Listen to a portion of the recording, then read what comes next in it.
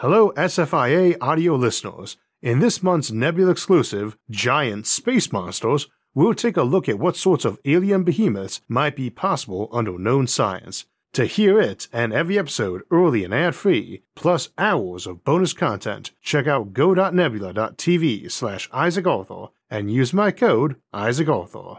This episode is brought to you by Brilliant. One day we hope to journey to new worlds, but once we are there, how will we travel around them?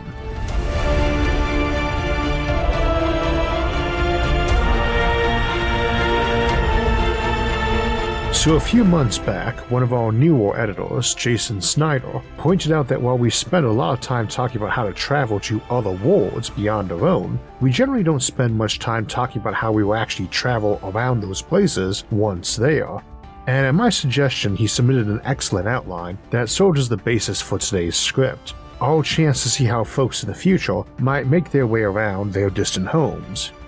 This was also about the same time my wife and I started taking flight lessons, and like a lot of folks, I often enjoy the journey to places as much as the destination. Those long trips in a car, chatting with a friend or listening to an audiobook and seeing the scenery are some of the most pleasant and relaxing times. At the same time, flying through the air can be exhilarating.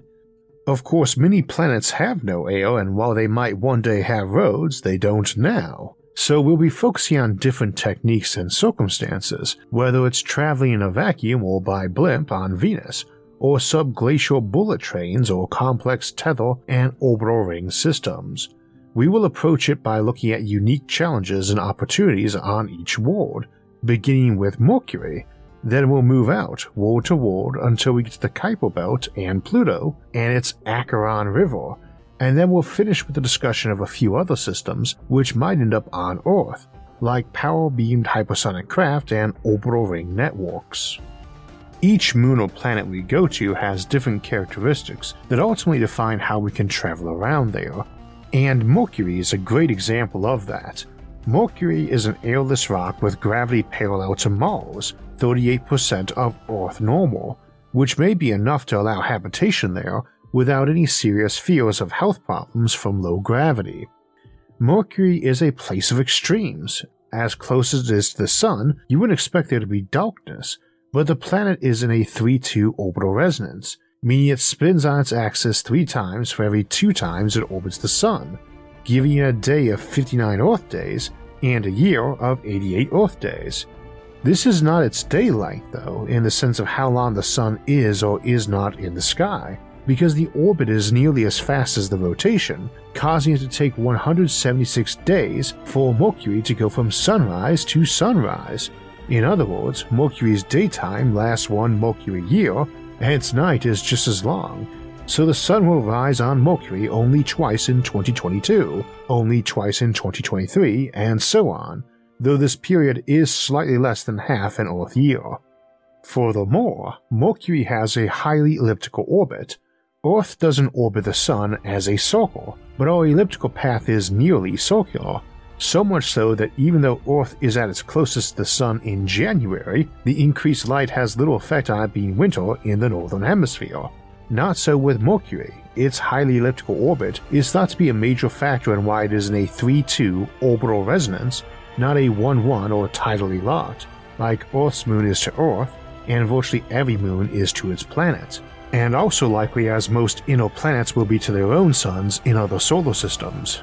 And as a result, we can really only talk about Mercury's weather in 2 Mercury year cycles, 362 Earth days, because for a given piece of the surface, its winter one year will be much hotter or colder than the previous year. The nights are deadly cold once the planet radiates its heat away, and the days murderously hot. You could travel near the day-night terminator to mitigate that as the Sun moved across the sky, far larger than an Earth sky, and you could basically walk and keep up with this slow-motion sunset and twilight. However, the noontime temperatures would be pretty extreme even for robots and electronics, and this episode is not about unmanned travel anyway, so you either need to be out at night or maybe twilight, or walk around with a large reflective umbrella. In our episode Colonizing Mercury, we suggested mushroom habitats, places where the habitat was raised on insulated stilts above the ground and kept in the shadow of a large and movable reflective umbrella.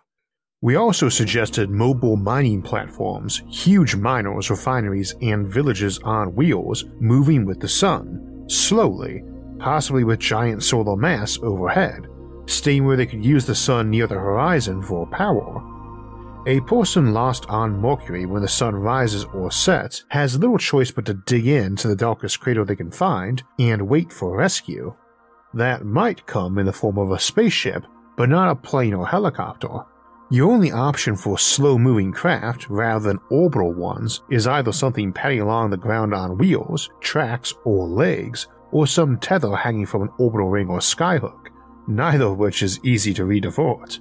We can't rule those out as options, though. In the absence of an atmosphere, a strong enough skyhook rotovator might be able to snag someone. See our Upward Bound series for more on skyhooks, and our Outward Bound series for episodes like Colonizing Mercury, Colonizing Venus, and many more we will revisit today.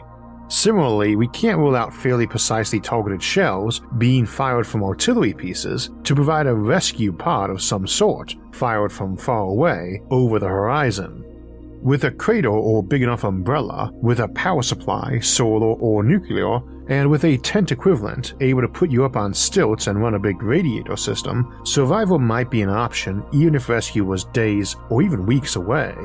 It's all about how much food you have and how good your air and water recycling in your suit or tent is. Power might be nuclear or it might be a solar panel on a long telescoping rod, able to reach above a crater wall. You might be able to recharge a vehicle in a crater, then race to catch back up with the day-night Terminator, do it again, and so on, migrating with the twilight around the planet. As for ground vehicles, wheels and tracks certainly are options, but Mercury is a place where legs, bipedal or more of a spider chassis, is a real option for vehicles too. Legs with feet that aren't thermally conductive lets you walk around a hot landscape, while lack of oxygen means hauling around a giant umbrella over your head for shade is viable. There's no air resistance. Both robotic and manned vehicles are possible, even under the bright noon sun, and this might be anything from a fast insulated vehicle on very sturdy wheels to something like an exoskeleton of stilt legs and an umbrella overhead. Mercury is one of many examples of places where point-to-point travel is likely to be by rail and probably underground. Though we should note that in the absence of air and strong gravity, it would often be easier to build a surface rail under reflective shades and solar panels than an actual underground tunnel. That lack of air, though, probably encouraged you to put a thick cover above to protect the rail from micrometeors. So too, even though Mercury seems like an ideal place for solar, we shouldn't ignore options like nuclear power. Given that Mercury is burned by a sun 10 times as bright as Earth and without any deadly radiation filtered out by an atmosphere, options for radioactive power supplies for during the 88-day darkness don't really seem so bad. When it comes to analogies for desert travel, there's no place like Mercury when it comes to similarities. The day is hot and the night's cold, they're just a couple hundred times longer, there is no water, and here there's not even air. Keep to shadows and craters, and remember that on Mercury, the sun hates you more than it does vampires. Moving out to Venus, here it shares a similarity with Mercury in that it is deadly hot and has a freakishly long day. Venus spins slowly and spins backward. We theorize it might have been hit by something big in the past to cause that. The year is normal enough. It takes 225 days to orbit the Sun, or 16 Venusian days is about 1 Earth decade. But the day is 243 of ours, longer than its year, at least in terms of completing a rotation, with the Sun rising in the west, not the east. The real day is about 117 Earth days between two sunrises. Still a very long time, and that's a very long sunrise. Almost 2 hours for every minute of sun movement we normally see here in our sky. You can't see that sunrise from the surface of Venus. The atmosphere is too thick, making Earth look practically airless in comparison, plus your eyeballs would have melted along with the rest of you. Venus is not a place of extremes like Mercury, it's just hot. Most colonization efforts for Venus focus either on building floating cities far up in the sky, and moving around by gliders, planes, or blimps, such as we looked at in Colonizing Venus, or involve a distant future where Venus is placed under solar shades, like we looked at in Winter on Venus. Now we can hypothesize big super-insulated vehicles trudging across Venus's surface, employing virtually unimaginable efforts at cooling, run on fission power or dump down a superconducting orbital tether. However, for today we'll focus on air travel, as Venus is one of only 8 places in our solar system where there is an atmosphere where flight is plausible, and 4 of those are gas giants. You also have frigid Titan, Earth itself, and the thin but flight-viable red planet with its dust storms. On Venus, the atmosphere finally drops to a pressure similar to Earth's surface pressure at about 50 kilometers up, about 30 miles, some distance above the clouds made of sulfuric acid.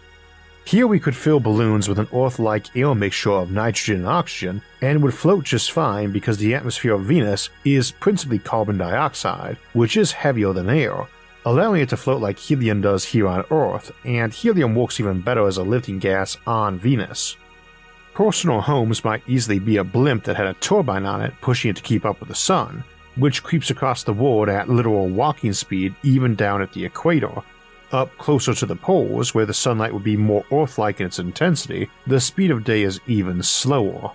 So a house blimp roofed with solar panels should have no problem keeping up with the light. Now you could hang glide, especially if you had some engine and some solar panels on that glider, to make it a powered aircraft, but there is still some sulfuric acid up there, albeit rather diminished, so there is a need for either a protective suit or for you to be inside an aircraft, and you would need an air supply, but all of this should be far less bulky than a normal spacesuit. Now you can just dump a plane out the side of a blimp and expect it to get a decent speed as it fell. It's a long way down, but landing is another matter, so you might see planes limited to places where they had long blimp runways or could inflate one temporarily. So long as your ship can handle the rising temperature and pressure as you descend, you can dip below to gain speed, and parachutes and inflatable lighter-than-air sections are options, allowing submarine-like travel deeper into the sky, or for a plane to slow and stop mid-air by just becoming a blimp. This could be a great place for a helicopter too, to limit the need for runways to land on, or a VTOL craft, though Venus's gravity is 90% of Earth normal, so flight is not that much easier. We might see some interesting airship hybrids too, such as the Helostat, which is something of a helicopter and blimp hybrid. And nitrogen and oxygen gas are far more abundant than helium, and far easier to keep from leaking through your ship's skin, making them better options.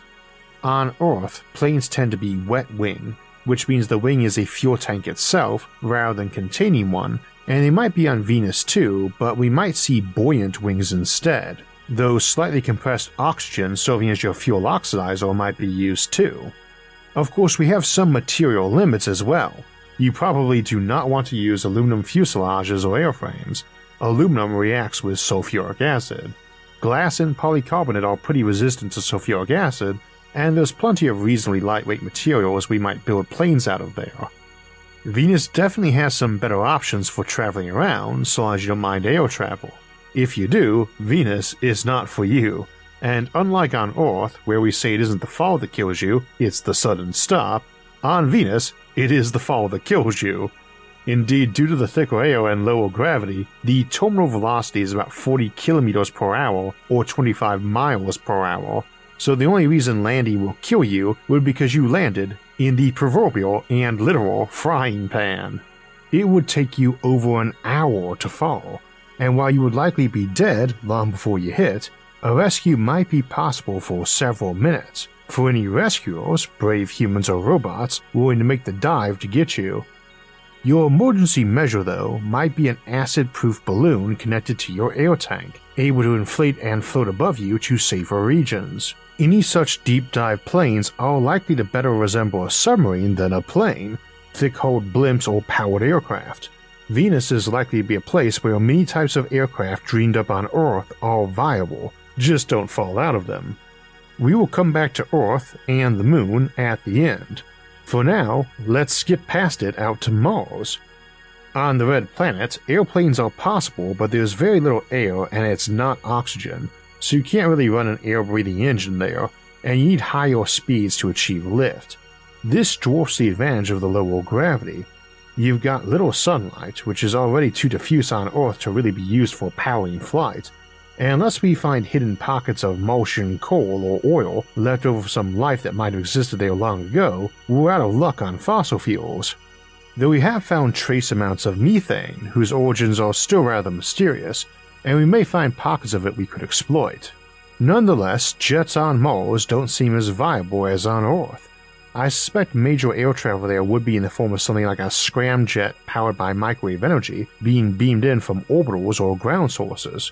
We discussed this technique more in our Upward Bound episode on beam-powered spacecraft, and given that we discussed that as a real option for people on Earth to own hypersonic personal spaceplanes for getting to space around Earth, I could easily imagine them getting perfected here and deployed on Mars too.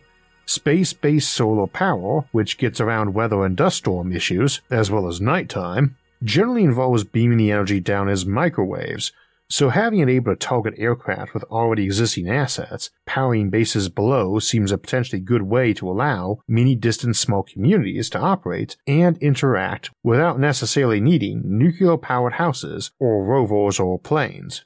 Of course, that's also an option. We use plenty of nuclear on Mars, and it's got some big advantages. Problem is, when it comes to vehicles, nuclear fission reactors are not terribly mobile or safe for layman users. Truth be told, neither is a normal combustion engine, but there is a bit of a difference between one of those and nuclear car engines. As we get out to Mars and places further from the Sun, methods of beaming power or using nuclear become more important for vehicles. Otherwise, you've got fuel cells or batteries, all needing to be recharged. RTGs, radioisotope thermal generators, while stupidly simple, very durable, and very long-lasting, really are not very power-dense.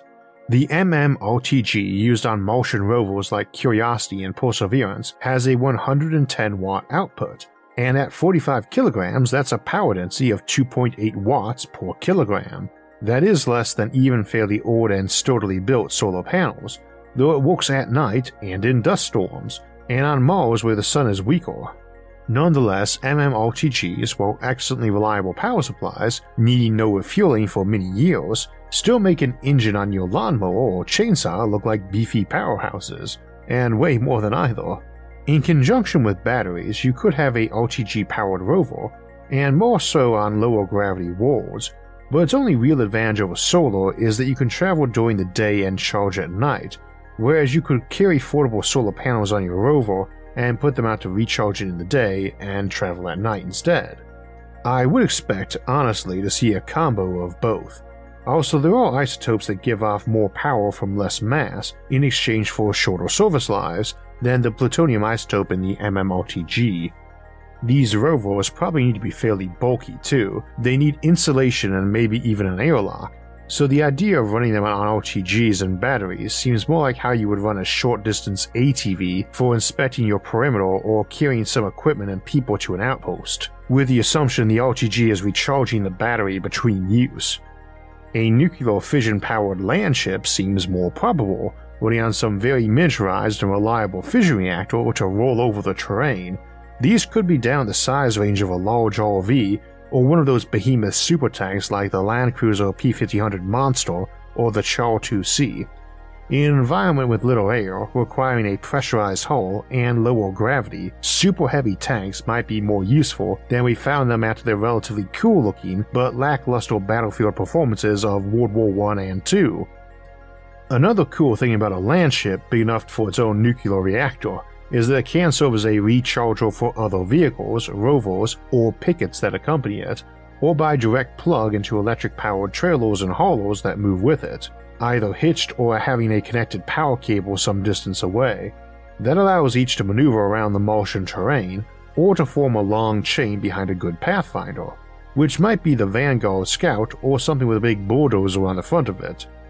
There are no roads or train tracks on Mars yet, and so too on Mars you don't have to go over bodies of water like on Earth, and you can't get stuck in the mud because the surface water for mud is just not there.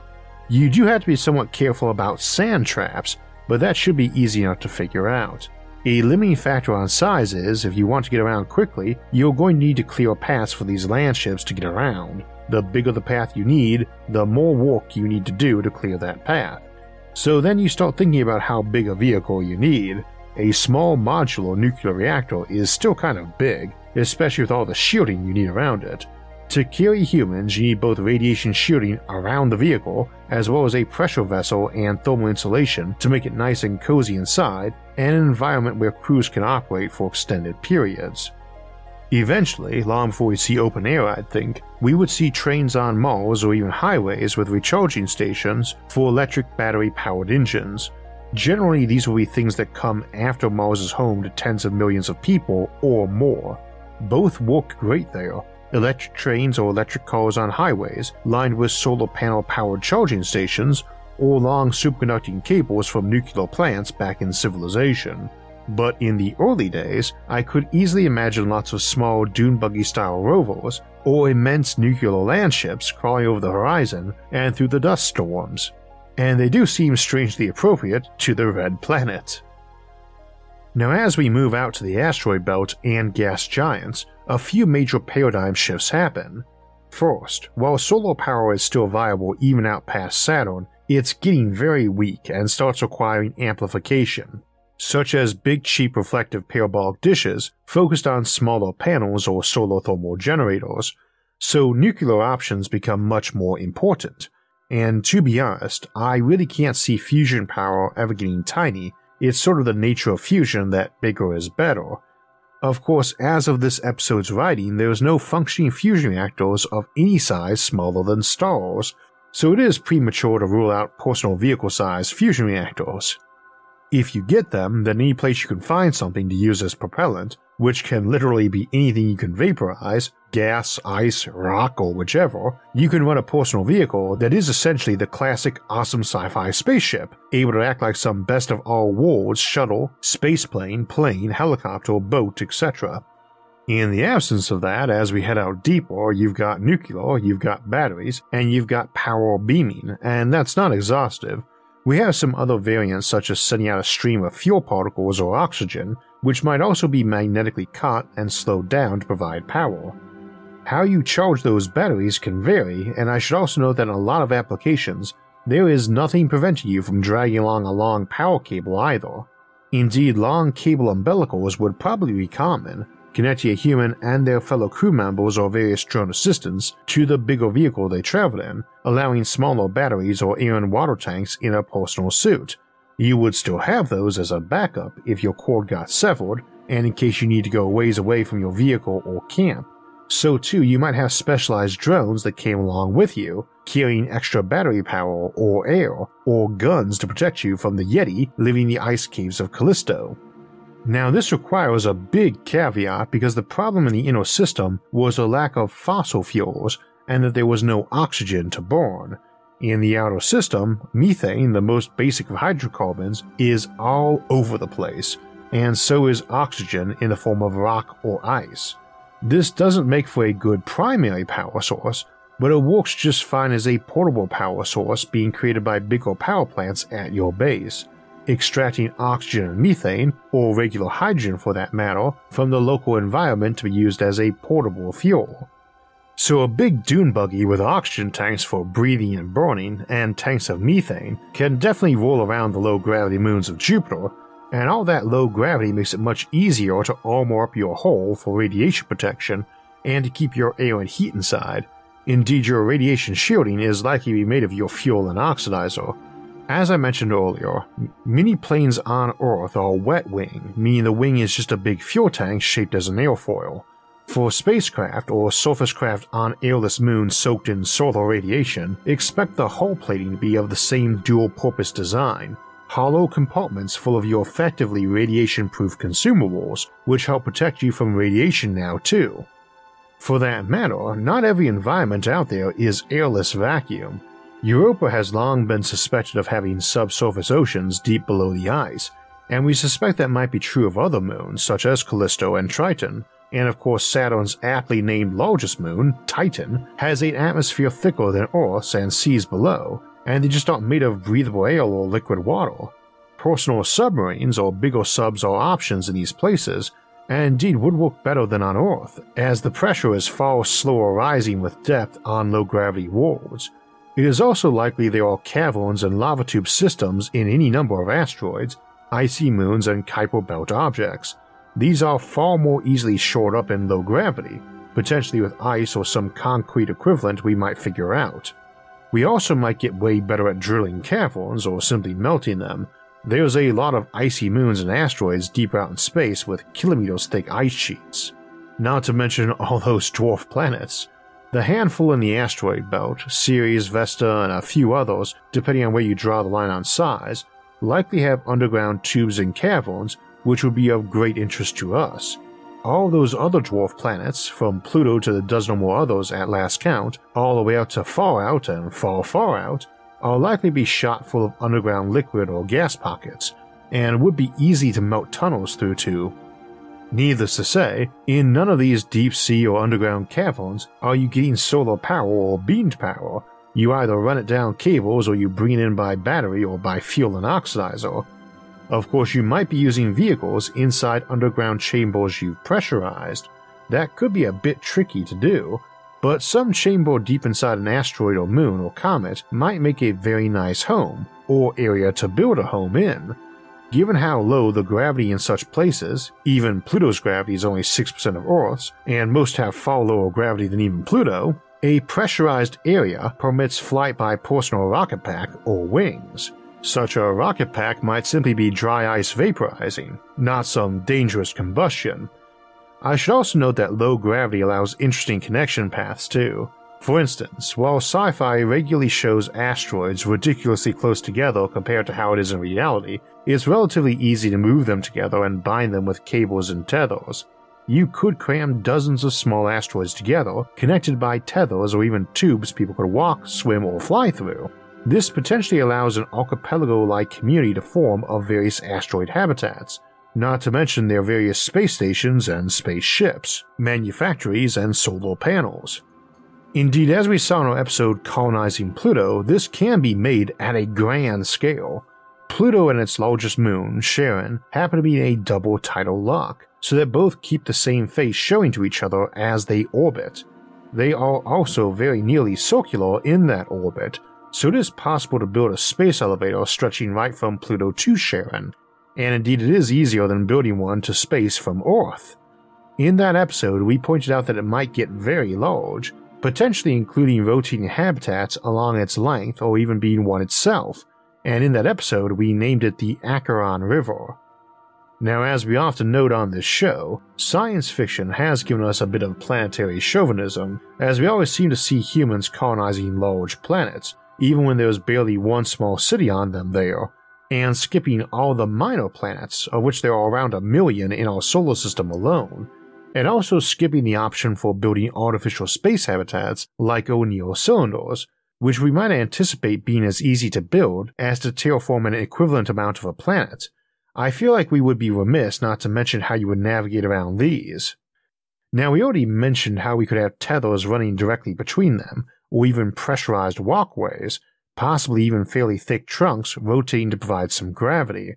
Also, in the absence of real gravity and air, you can own a personal spaceship, able to jump a few thousand kilometers between some closed asteroid or cylinder habitats that should be no more difficult to manufacture or operate than a car or Land Rover.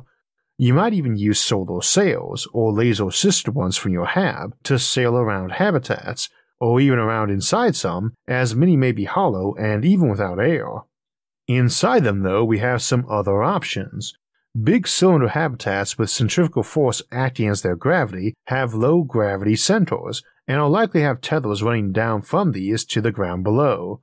For that matter, cylinder habitats aren't limited to the ground and axis. They can have multiple levels inside, or partial levels in the form of platforms along those tethers, and the gravity would be lower on these.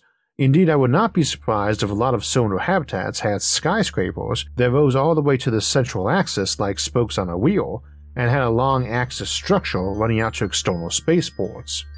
You might have a tether in each town or even house that you could ride up to the axis and some form of train there, On these cylinder habitats, we can have all the regular roads and plains of Earth too, but on long megastructures, many of which can run thousands or even millions of kilometers in length, vacuum trains on the external hull is an option, allowing speeds of thousands of kilometers per hour, or even tens of thousands. Megastructures and habitats are not limited to spin gravity either.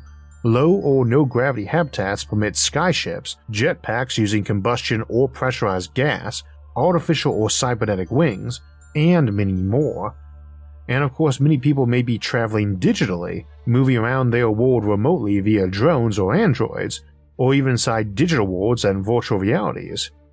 Now, last month in our episode Moon, Mega City, we talked about ways you could use deep tunnels cut through the cores of planets, or even skimming their crusts, to drop people or cargo through to distant locations for zero energy.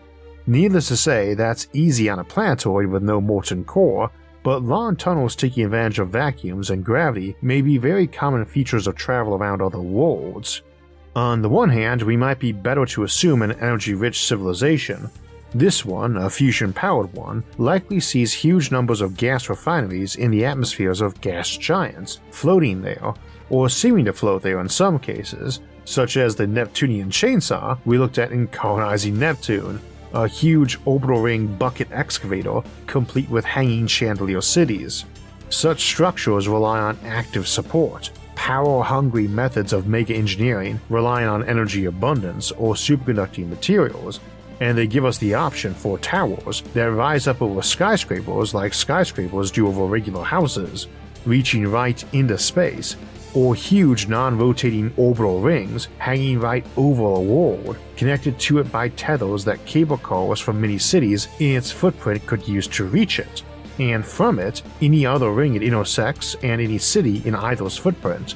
This allows rapid access to any place on a world or in its orbit, and represents the ultimate in planetary transport infrastructure. Indeed, you can even build planets out of them. On the flip side of all of that, I should note that walking is likely to always be an option too. And in theory, you could walk to any place on a planet if it had a complete orbital ring and space tower network, though that is a lot of flights of stairs to climb.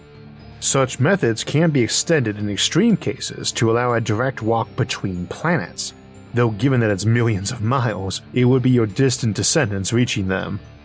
Also, before we close out, we probably shouldn't rule out the possibility of even better transport methods around a planet, like teleportation or gates between planets appearing as windows or closets in homes. However, those are topics for another time. For now, even though we have seen many cool options that we might use to travel around worlds in the future, all we know about traveling to other worlds for now is that first, we have to get there. And to paraphrase the first man to ever set foot on another world's famous first comment, we may need to do that one small step at a time. So today's episode featured a lot of concepts for traveling around worlds and traveling to them, and one critical concept to all of those is the importance of math and science. Problem is, for a lot of folks, learning math was a chore as a kid, not a fun experience, and they don't really want to invest time in learning more math, especially if it feels like it might be time wasted, making little progress. Maybe that's someone you know, maybe that's you, but if you're looking for a way to learn math faster, better, and while you're actually having fun, let me recommend Brilliant. Brilliant is an interactive STEM learning platform that helps you truly understand concepts in math, science, and computer science by guiding you through engaging hands-on courses. And if you feel stuck, Brilliant provides in-depth explanations to break down the material for you even more. For instance, Brilliant's new Everyday Math class takes you through foundational subjects with their trademark interactivity. A lot of people have struggled with fractions, but when you approach them in a visual way, they make a lot more sense. With Brilliant, you'll be presented bite-sized pieces that you can learn at your own pace, when and where you want. To get started for free, visit brilliant.org/IsaacArthur or click on the link in the description, and the first 200 people will get 20% off Brilliant's annual premium subscription. So we're done for today, but not for the month, as we still have our live stream Q&A coming up this weekend, Sunday, April 24th at 4 p.m. Eastern Time.